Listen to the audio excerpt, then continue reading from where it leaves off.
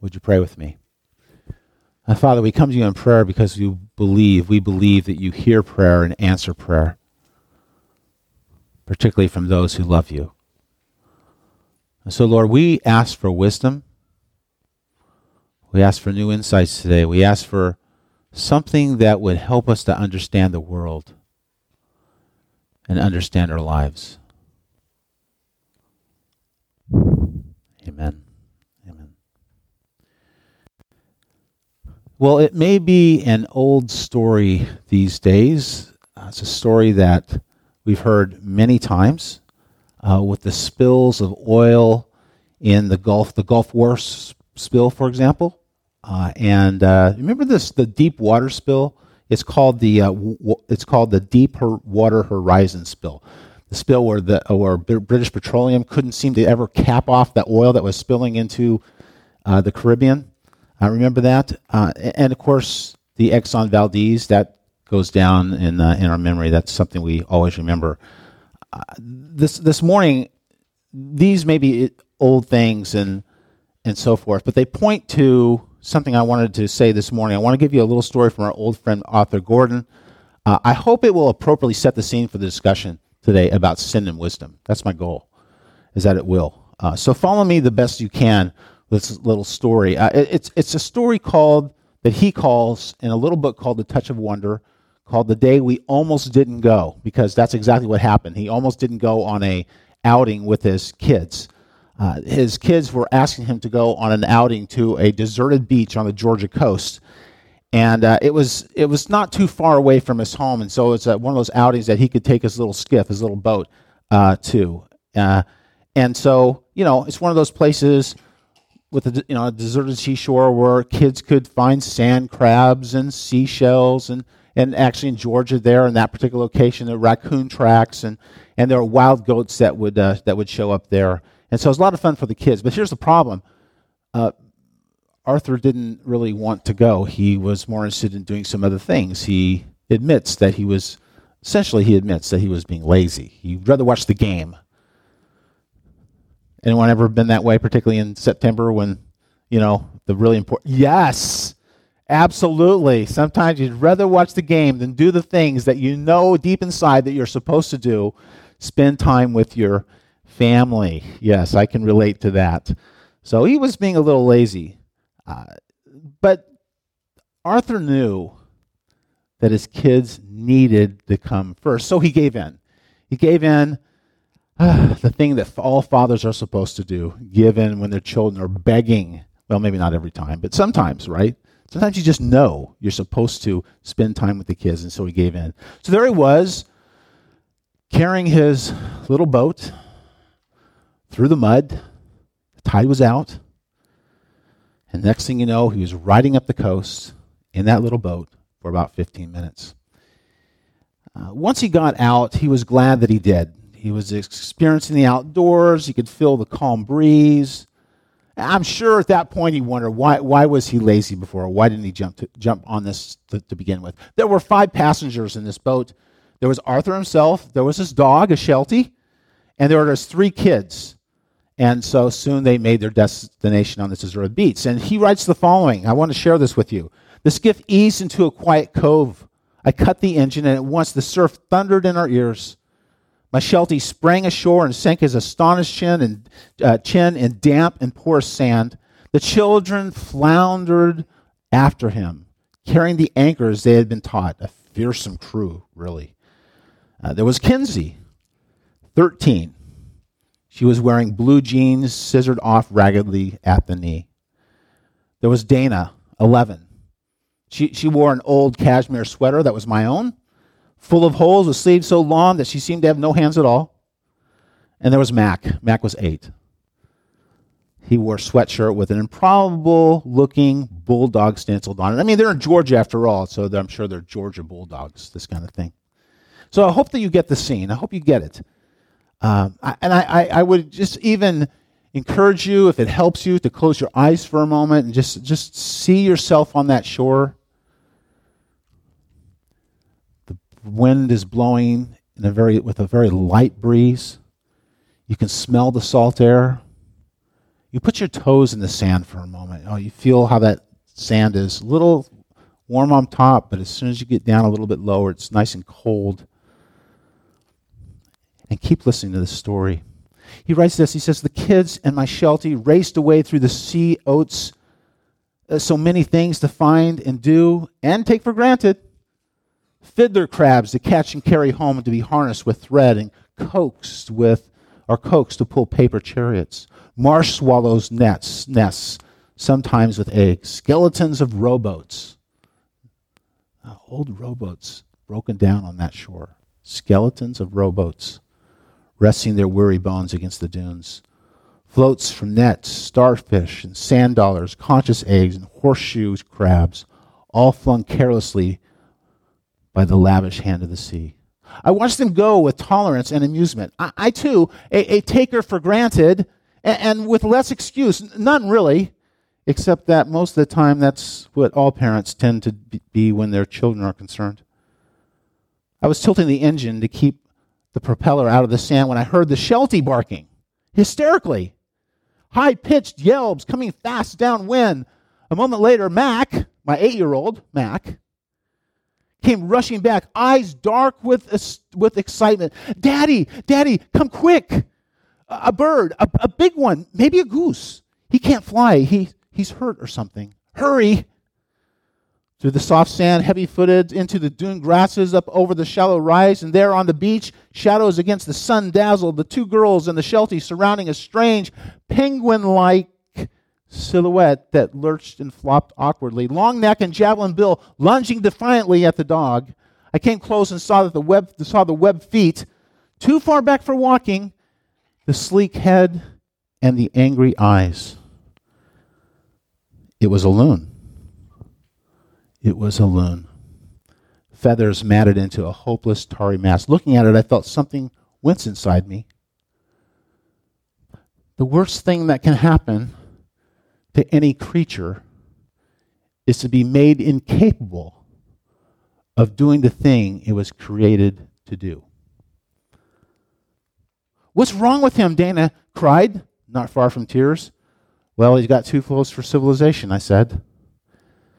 And I told him how sometimes a ship discharges fuel oil that makes a heavy slick on the ocean, and how a diving loon might come up from underneath into that deadly film, and its plumage so saturated that it could not fly. And now the story continues. I'm not going to give you the whole story, but it points to something here about wisdom. Ultimately, I hope you see that. The family, I should say, the family actually cleaned up the bird, took the bird home, cleaned it all up, washed it multiple times, finally set it back out into the wet wilderness. So the story ends well, but the story reminds me, and I hope it reminds you, that something is not right with our world. In fact, nature itself will give us reminder after reminder in our lives. Day after day, it will speak to us that something strange, we just know it in here, don't we? Something strange has happened to our world. We know this.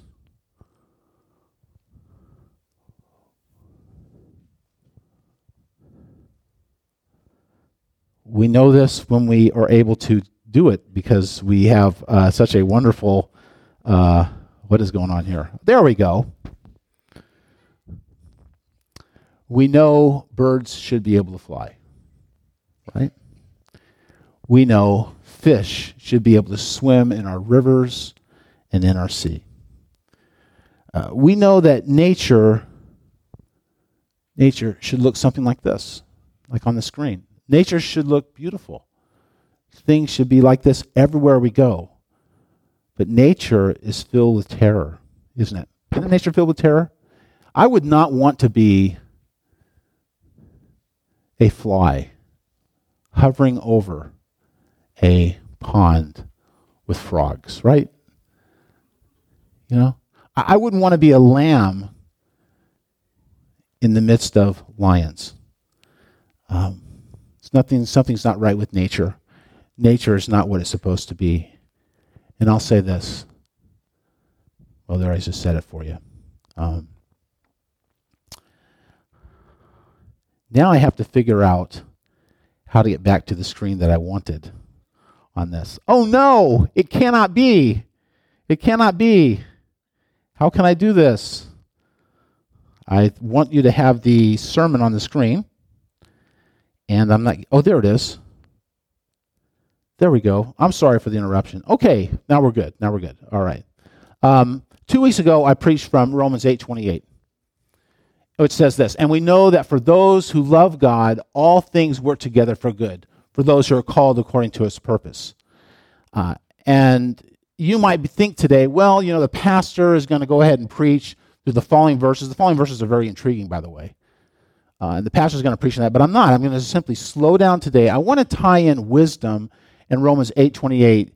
I want it to make sense. I want to stop and talk about all things. I want to revisit wisdom that I preached on 3 weeks ago, and I want to revisit this all things, Romans 8:28, all things, that I talked about 2 weeks ago, and I hope it ties in well together. I told you 2 weeks ago that all things include suffering, the suffering, and it certainly does, the suffering of humanity. I also told you that all things include the incredible challenges that we face. Right? All things work together. Those are many of those things are just simply challenges that we face as Christians. But I want to expand your thoughts a little bit. I want you to think about what all things means. All things means all things. It means more than our own personal human challenges. It means more than our own personal suffering. It has to do with the entire world. It has to do with the entire cosmos. And we know that for those who love God, all things, the cosmos, the universe, if you will, all things made work together for good for those who are called according to his purpose. And I hope that you can hear the echo of what Paul said earlier in Romans 8 about the creation, where he says this, beginning with verse 18 of chapter 8, "For I consider that the sufferings of this present time are not worth comparing with the glory to be revealed to us. For the creation waits with eager longing for the revealing of the sons of God." This is the second coming he's talking about. Verse 20. "For the creation was subjected to futility." In other words, it doesn't produce in a way that it has a future. Not willingly, like creation didn't want that, but not willingly, but because of him who subjected it, in hope that the creation itself will be set free from its bondage to corruption and obtain the glory of the children of God. Notice the tie-in of the cosmos to humanity. That somehow you and I are so important to God that the whole world around us somehow is affected by what we do and what we did in the garden. Verse 22, "For we know that the whole creation, the entire creation, all of it, has been groaning in travail together in the pains of childbirth until now." All things includes all things. God working in circumstances around us? Absolutely, of course. But God working within nature? I think Paul has this on his mind. He just talked about creation in terms of the cosmos. God working within nature. All things working together for good, for our benefit, because he loves you and me. But today when we step out of the church, we're going to look around, and I hope that you have some sort of awareness of what's going on around us. We're going to look around, and we're going to see that things are not quite right. Loons dive into oceans and come up in an oil slick. Skies are filled with smoke. Just wait. Wait till the end of the summer. I know we're having some cloudy weather right now. It's raining. I have the suspicion that it's going to get smoky around here, right, at the end of the summer. And when we see that, we know that it's not supposed to be that way. All those fires and so forth. Rivers are not filled with fish, although there's some fish out there, but they're not filled with fish the way they're supposed to be. According to, I'm going to throw out this little piece of data here. According to Wild Fish Conservancy Northwest, our wild steelhead populations are only 1 to 4% of what they were in 1895. Someone told me this week, he said, it's no big deal because, well, I don't know if he said that. He didn't say it that way, but he said, hey, you know what happens when you eat a hatchery fish? It tastes just like the wild ones. Okay, that may be true, but there's something wrong with steelhead populations dropping that far. There's something going on in our world. Things are not the way they're supposed to be, and we know that if we just look at all. Nature testifies to this reality. But we have this. We know that for those who love God, all things work together for good. God has a plan. He has a plan for the world around us. He has a plan for nature. He has a plan for the church. That means that God has a plan for you and me. He loves you. He loves the whole world. He has a plan. But I'm going to say this. I'm going to take it. This is kind of an aside. This is not my main point in the sermon, but I just can't get around this. I have to say this. Did you know that God is not working for good for those who love only themselves? Now, there's a sense in which he is, okay? Because God gives grace, period. He loves everyone. And there's a sense in which he is working for good for people to leave their sin and enter into a relationship with God. So there's a sense in which, yes, he is working for good everywhere, for everyone, because he loves all of humanity. But I'm telling you, God is not working in the midst of one's passion and love for the things of this world. He is not working for good for those who love only themselves. Now, I qualified that, but nevertheless, there's a sense in which he's not working for good for those who only love themselves. Because after all, Romans 8:28 says what? And we know that God is working for good, what? For what? Those who love him. Those who love him. But for those who love only themselves, they're up against it. God is not working for good in that particular aspect of their lives. I put it this way, and those who took Revelation with me will understand this, I hope. They'll understand this. God is not working for the human program. Now, the human program continues to go on. The human program is attempted in our political system, in our economic system, and some oftentimes, unfortunately, even in religious systems. The human program continues to go on. There's a thing that humanity is after and what humanity wants to accomplish in this world. But the human program, the human agenda, died when Jesus died on the cross. I don't know if you understand that or not. Those who took Revelation with me, I hope you get that. I hope you understand that. See Revelation 11:13. So let's go there for a moment. Let's go to Revelation chapter 11. I've got to spend a little time on this. I think this is important. Because the truth is that although God loves the world, we got to say this. God is not working for people who love only themselves. Like he's not taking an active stance for people who say, well, that's what we want to do. We want to build that city. We want to build that city of humanity. God says, no, you're not going to build that city of humanity. It's not going to happen. So turn to chapter 11 of Revelation. And this is a complex passage. But I'm going to share something with you anyway. Okay? Take a verse 7. Here we have the law and the prophets all being consummated in Jesus Christ. That's what this is about. I'd have to spend a lot more time with you to explain that. But look at verse 7. Talking about those, Elijah and Moses who represent the law and the prophets, says this, and when they have finished their testimony, the beast that rises from the bottomless pit will make war on them and conquer them and kill them. And their dead bodies will lie in the street of the great city that symbolically is called Sodom and Egypt, where their Lord was crucified. In other words, in Jerusalem, earthly Jerusalem, not heavenly Jerusalem, but earthly Jerusalem. For 3.5 days, some of the peoples and tribes and languages and nations will gaze at their dead bodies and refuse to let them be placed in a tomb. And those who dwell on the earth, That's an important identification in the book of Revelation. It means the world, those who are not Christians, those who dwell on the earth, will rejoice over them and make merry and exchange presents because these two prophets have been a torment to those who dwell on the earth. But after the 3.5 days, a breath of life from God entered into them, and they stood up on their feet, and great fear fell on those who saw them. Then they heard a loud voice from heaven saying to them, "Come up here."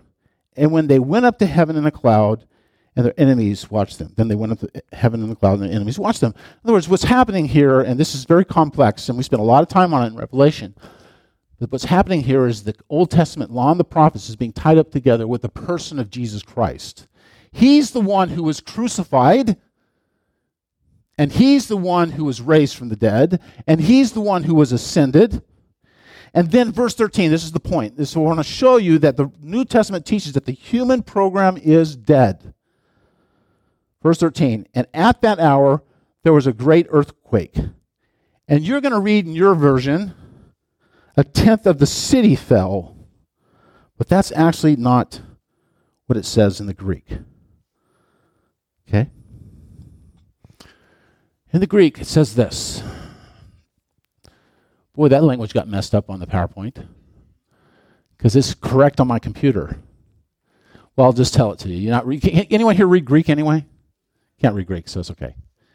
It's all Greek to you. And in that hour, there was a great earthquake, and a tenth of the city fell. But it actually doesn't say that. Okay? It doesn't say it quite like that. Okay? But look, notice the next part's what's most important. And killed in the earthquake, names of men, 7,000. Here's what my translation says. 7,000 people were killed in the earthquake. But that's not at all what the Greek says. The point is that names of men, name has to do with nature. In other words, the human program, those of you who took Revelation, you following me again? Reminder, the human program died at the cross. It died when Jesus was crucified. It died when Jesus was resurrected. It died when he ascended. The human program, those who are in defiance of God, there's a sense in which humanity's agenda for building their city, think Tower of Babel, for building their city is over. There is only one program, friends, only one program that actually is lasting, and it's the program that God sets forth in Jesus Christ. Names of men, 7,000. In other words, a completeness of the human program is dead. It's dead. You think you can build your own kingdom? See, this is one of the big problems for Christians today. We think that we can build our own little kingdom. Oh, we'll go to church on Sunday. But the reality is I got my own little program on the side, and I'm going to make a name for myself. And what does the New Testament teach? The New Testament teaches you can't build that name. You can't use that name. You cannot build your own kingdom. There's only one kingdom that you can be a part of that's lasting, that's eternal, that makes a difference, and it's the kingdom of God in Jesus Christ. Now, if you didn't hear anything else, hear that, okay? Because that gets pretty complex, and I resisted sharing that stuff with you, but there you go. I get off on these things. They're almost tangents, all right? But it's really important that we understand that. Okay, now, moving on. 3 weeks ago, I talked about wisdom, chokmah. And I told you that to be wise is to think like God thinks. Well, God designed the world to work. Think about it in the garden, right? Everything worked. God designed the world to work. But we go out here in the church, right, after this morning. It might be a beautiful day out there. I don't know if the sun's out or whatever right now. Is it out? I don't think so. We live in a world that is sick. Nature testifies to the sickness of everything around us. And I haven't even talked about human beings. How you doing in your families? Anyone upset this morning? How you doing with your friends? You have enemies? Human beings aren't doing well, but we don't even need that. Nature testifies to the fact that things aren't doing well. But God designed the world to work. Check this out. Genesis chapter 1. And God said, this is in the 6th day, talking to the first man and first woman. God said, behold, I have given you every plant yielding seed that is on the face of all the earth, and every tree with seed in its fruit. You shall have them for food. So that's humanity, right? Humanity is being provided for. Verse 30, chapter 1 of Genesis. And to every beast, notice the inclusive scope here, every beast of the earth, and to every bird of the heavens, and to everything that creeps on the earth, everything that has breath of life, I've given every green plant for food. You know what we have here? We have the perfect providential system, and it's eminently wise.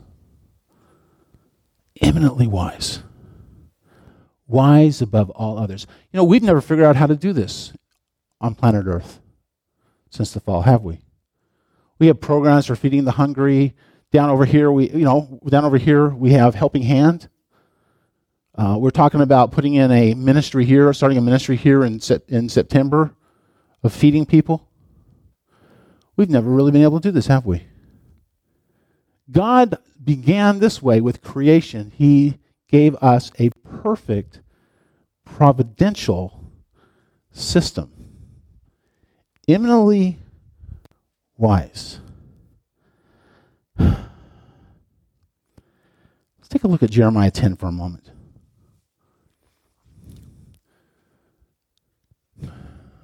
Jeremiah is dealing with all the gods. Gives a description of the gods being made by human hands. Verse 11 of chapter 10 says this, thus you shall say to them, in other words, thus you shall say to the Israelites, the gods who did not make the heavens and the earth shall perish from the earth and from under the heavens. And then check out verse 12.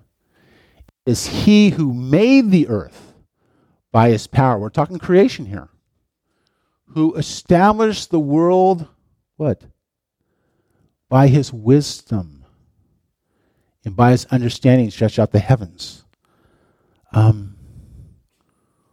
What does it mean? What does it mean that God made the world by his wisdom? Have you ever asked that question? I think some of you have probably read the Bible all your lives, and you've run across this kind of language in the Bible, particularly in the Old Testament. I have the suspicion there's got to be someone here who's read this and never understood what it means, or what it meant and what it means. What does it mean that God made the world by his wisdom? Very important question for us to understand this.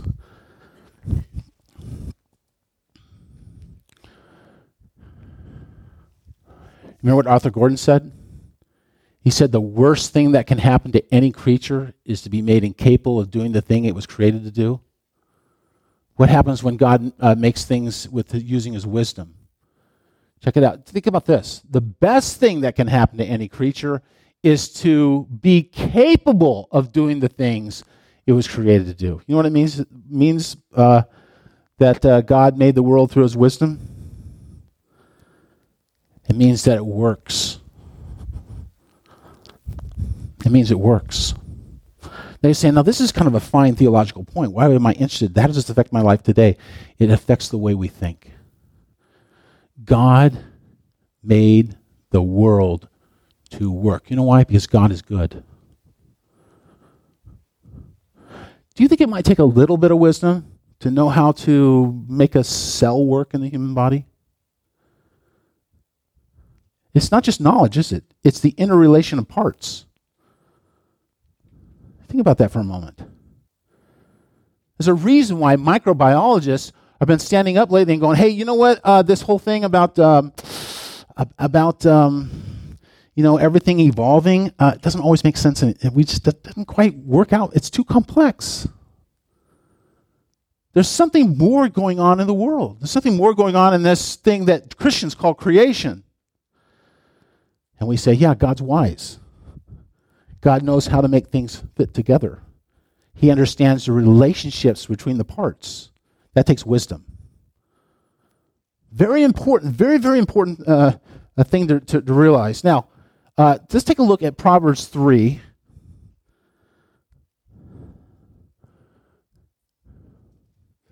And I want to tell you this. Wisdom helps us to live in the light of God's original design. Adam and Eve lived in the light of God's original design. All the parts worked together. The garden was absolutely incredible, right? And what is the role of wisdom in our lives? It's to help us live in the light of God's original design. It's so that life works. You remember 3 weeks ago when I talked about fathers praying for the children and so forth? We pray so that life works for our kids, right? So things fit together. So they have good relationships with each other. They have good relationships with parents. They have good relationships with family. They have good relationships with friends. They have good relationships with God. Wisdom helps us to live in the light of God's original design. Now, I've never had anyone tell me that before. I don't know why. I've always run into Proverbs 3 and looked at verse 13 and I said, I don't know what that means. That's what it means. Proverbs 3, check it out. Blessed is the one who finds wisdom. Why? Because that's the means by which you are designed to live. There's a foolishness, an absolute foolishness, to live in a way that you're not designed to live. Right? It's like, think of a car. Right? I just bought a truck out here. My friend Kevin talked me into that. I don't know about that truck. Kevin says, it's a fantastic truck. I said, is it a fantastic truck? He says, it's a great truck. His son Jared said, it's a great truck. Maybe it is a great truck. Okay? But it has a few things wrong with it, right? The tailgate is like off the truck. I tried to get the license plate on in the back. I can't get it on. I'm not kidding you.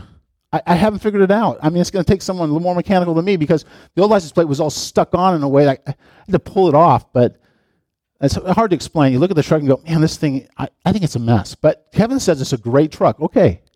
But it has problems. The seat's ripped out and everything. But but it's only a $1,000 truck. Kevin says it's like, a $5,000 truck. Well, okay. So I didn't pay much for it, and that's great. But it's not really, it was originally designed to be a better truck. How about that? And don't we understand that, though? Wisdom helps us to understand how to live. That's why we seek after wisdom. This is why the writer of this proverb right here says, blessed is the one who knows how to live, who knows how things fit together. Blessed is the one who finds wisdom, and the one who gets understanding. Okay, let's look at the rest of this. Here's the reason why this is great to have wisdom. The reason why it is great to have wisdom, and that's that little word for means in verse 14, for the gain from her is better than gain from silver, and her profit better than gold. She is more precious than jewels, and nothing you desire can compare with her. Long life is in her right hand, and in her left hand are riches and honor. Her ways are ways of pleasantness, and all of her paths are peace. She is the tree of life to those who lay hold of her, and those who hold her fast are called blessed. These are the reasons why wisdom is such a great thing to have. And this is the reason why dads can keep praying for your children. And look at this. Wisdom is actually written into creation. The Lord by wisdom founded the earth. By understanding, he established the heavens. By his knowledge, the deeps broke open and the clouds dropped down the dew. Why is the person who gets wisdom blessed? In essence, it's because it's written into our reality. It's the way that life is meant to be. And this is exactly why sin is insane. If you're living in sin right now, if you're living in sin, let's be honest. If you're living in a way that is not consistent with the scriptures, is not consistent with the person of Jesus Christ, you're nuts. Because all you're doing is damaging yourself. Because God has not made you to live in sin. You're swimming upstream, friends. You're going the wrong way. God has made the stream to flow a certain way, and you're saying, I don't care, I'm going to swim upstream. Good luck. Romans 8:28. We know that for those who love God, for those who are willing to swim the way that God calls us to swim, all things work together for good for those who are called according to his purpose. I mean, the choice is ours, right? That's the amazing thing, that God gives us this choice. We can live a sinful lifestyle all we want. Go for it. You'll be worn out. You're going to be broken at the end of your life. You're going to have regrets. And then, oh yeah, by the way, you get to enter into judgment. Have fun with that. You know, God loves you so much that he's written judgment into this because he's trying to warn you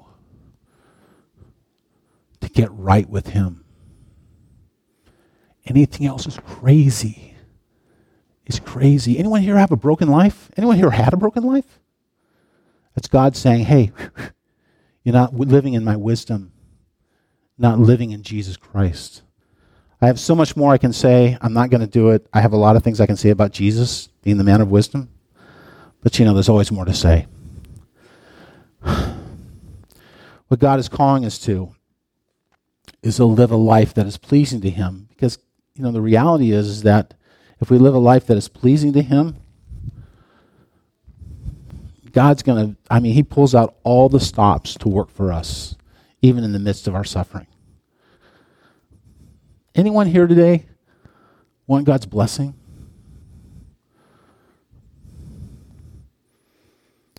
Or would you rather hold on to your sin? Maybe you'd rather be like that loon that dove into that ocean and came up with oil. That's the oil of death. So is sin. This morning I want you to know that you are welcome at this table. This table is a table of forgiveness. This table is a table of freedom. This table is a table of the cross. Jesus is here at this table.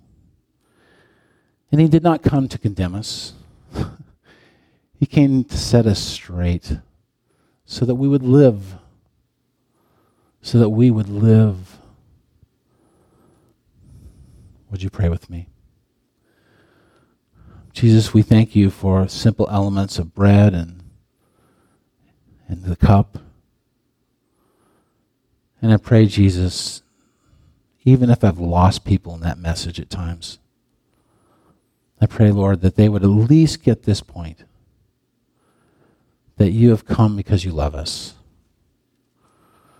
that you've come to set our lives in a direction that makes sense with your design, that you would set our hearts free here today. No pretending, no acting like we're Christians when we're not, but getting right with you because you offer your blood and your body for us. May this communion be a time of healing and transformation.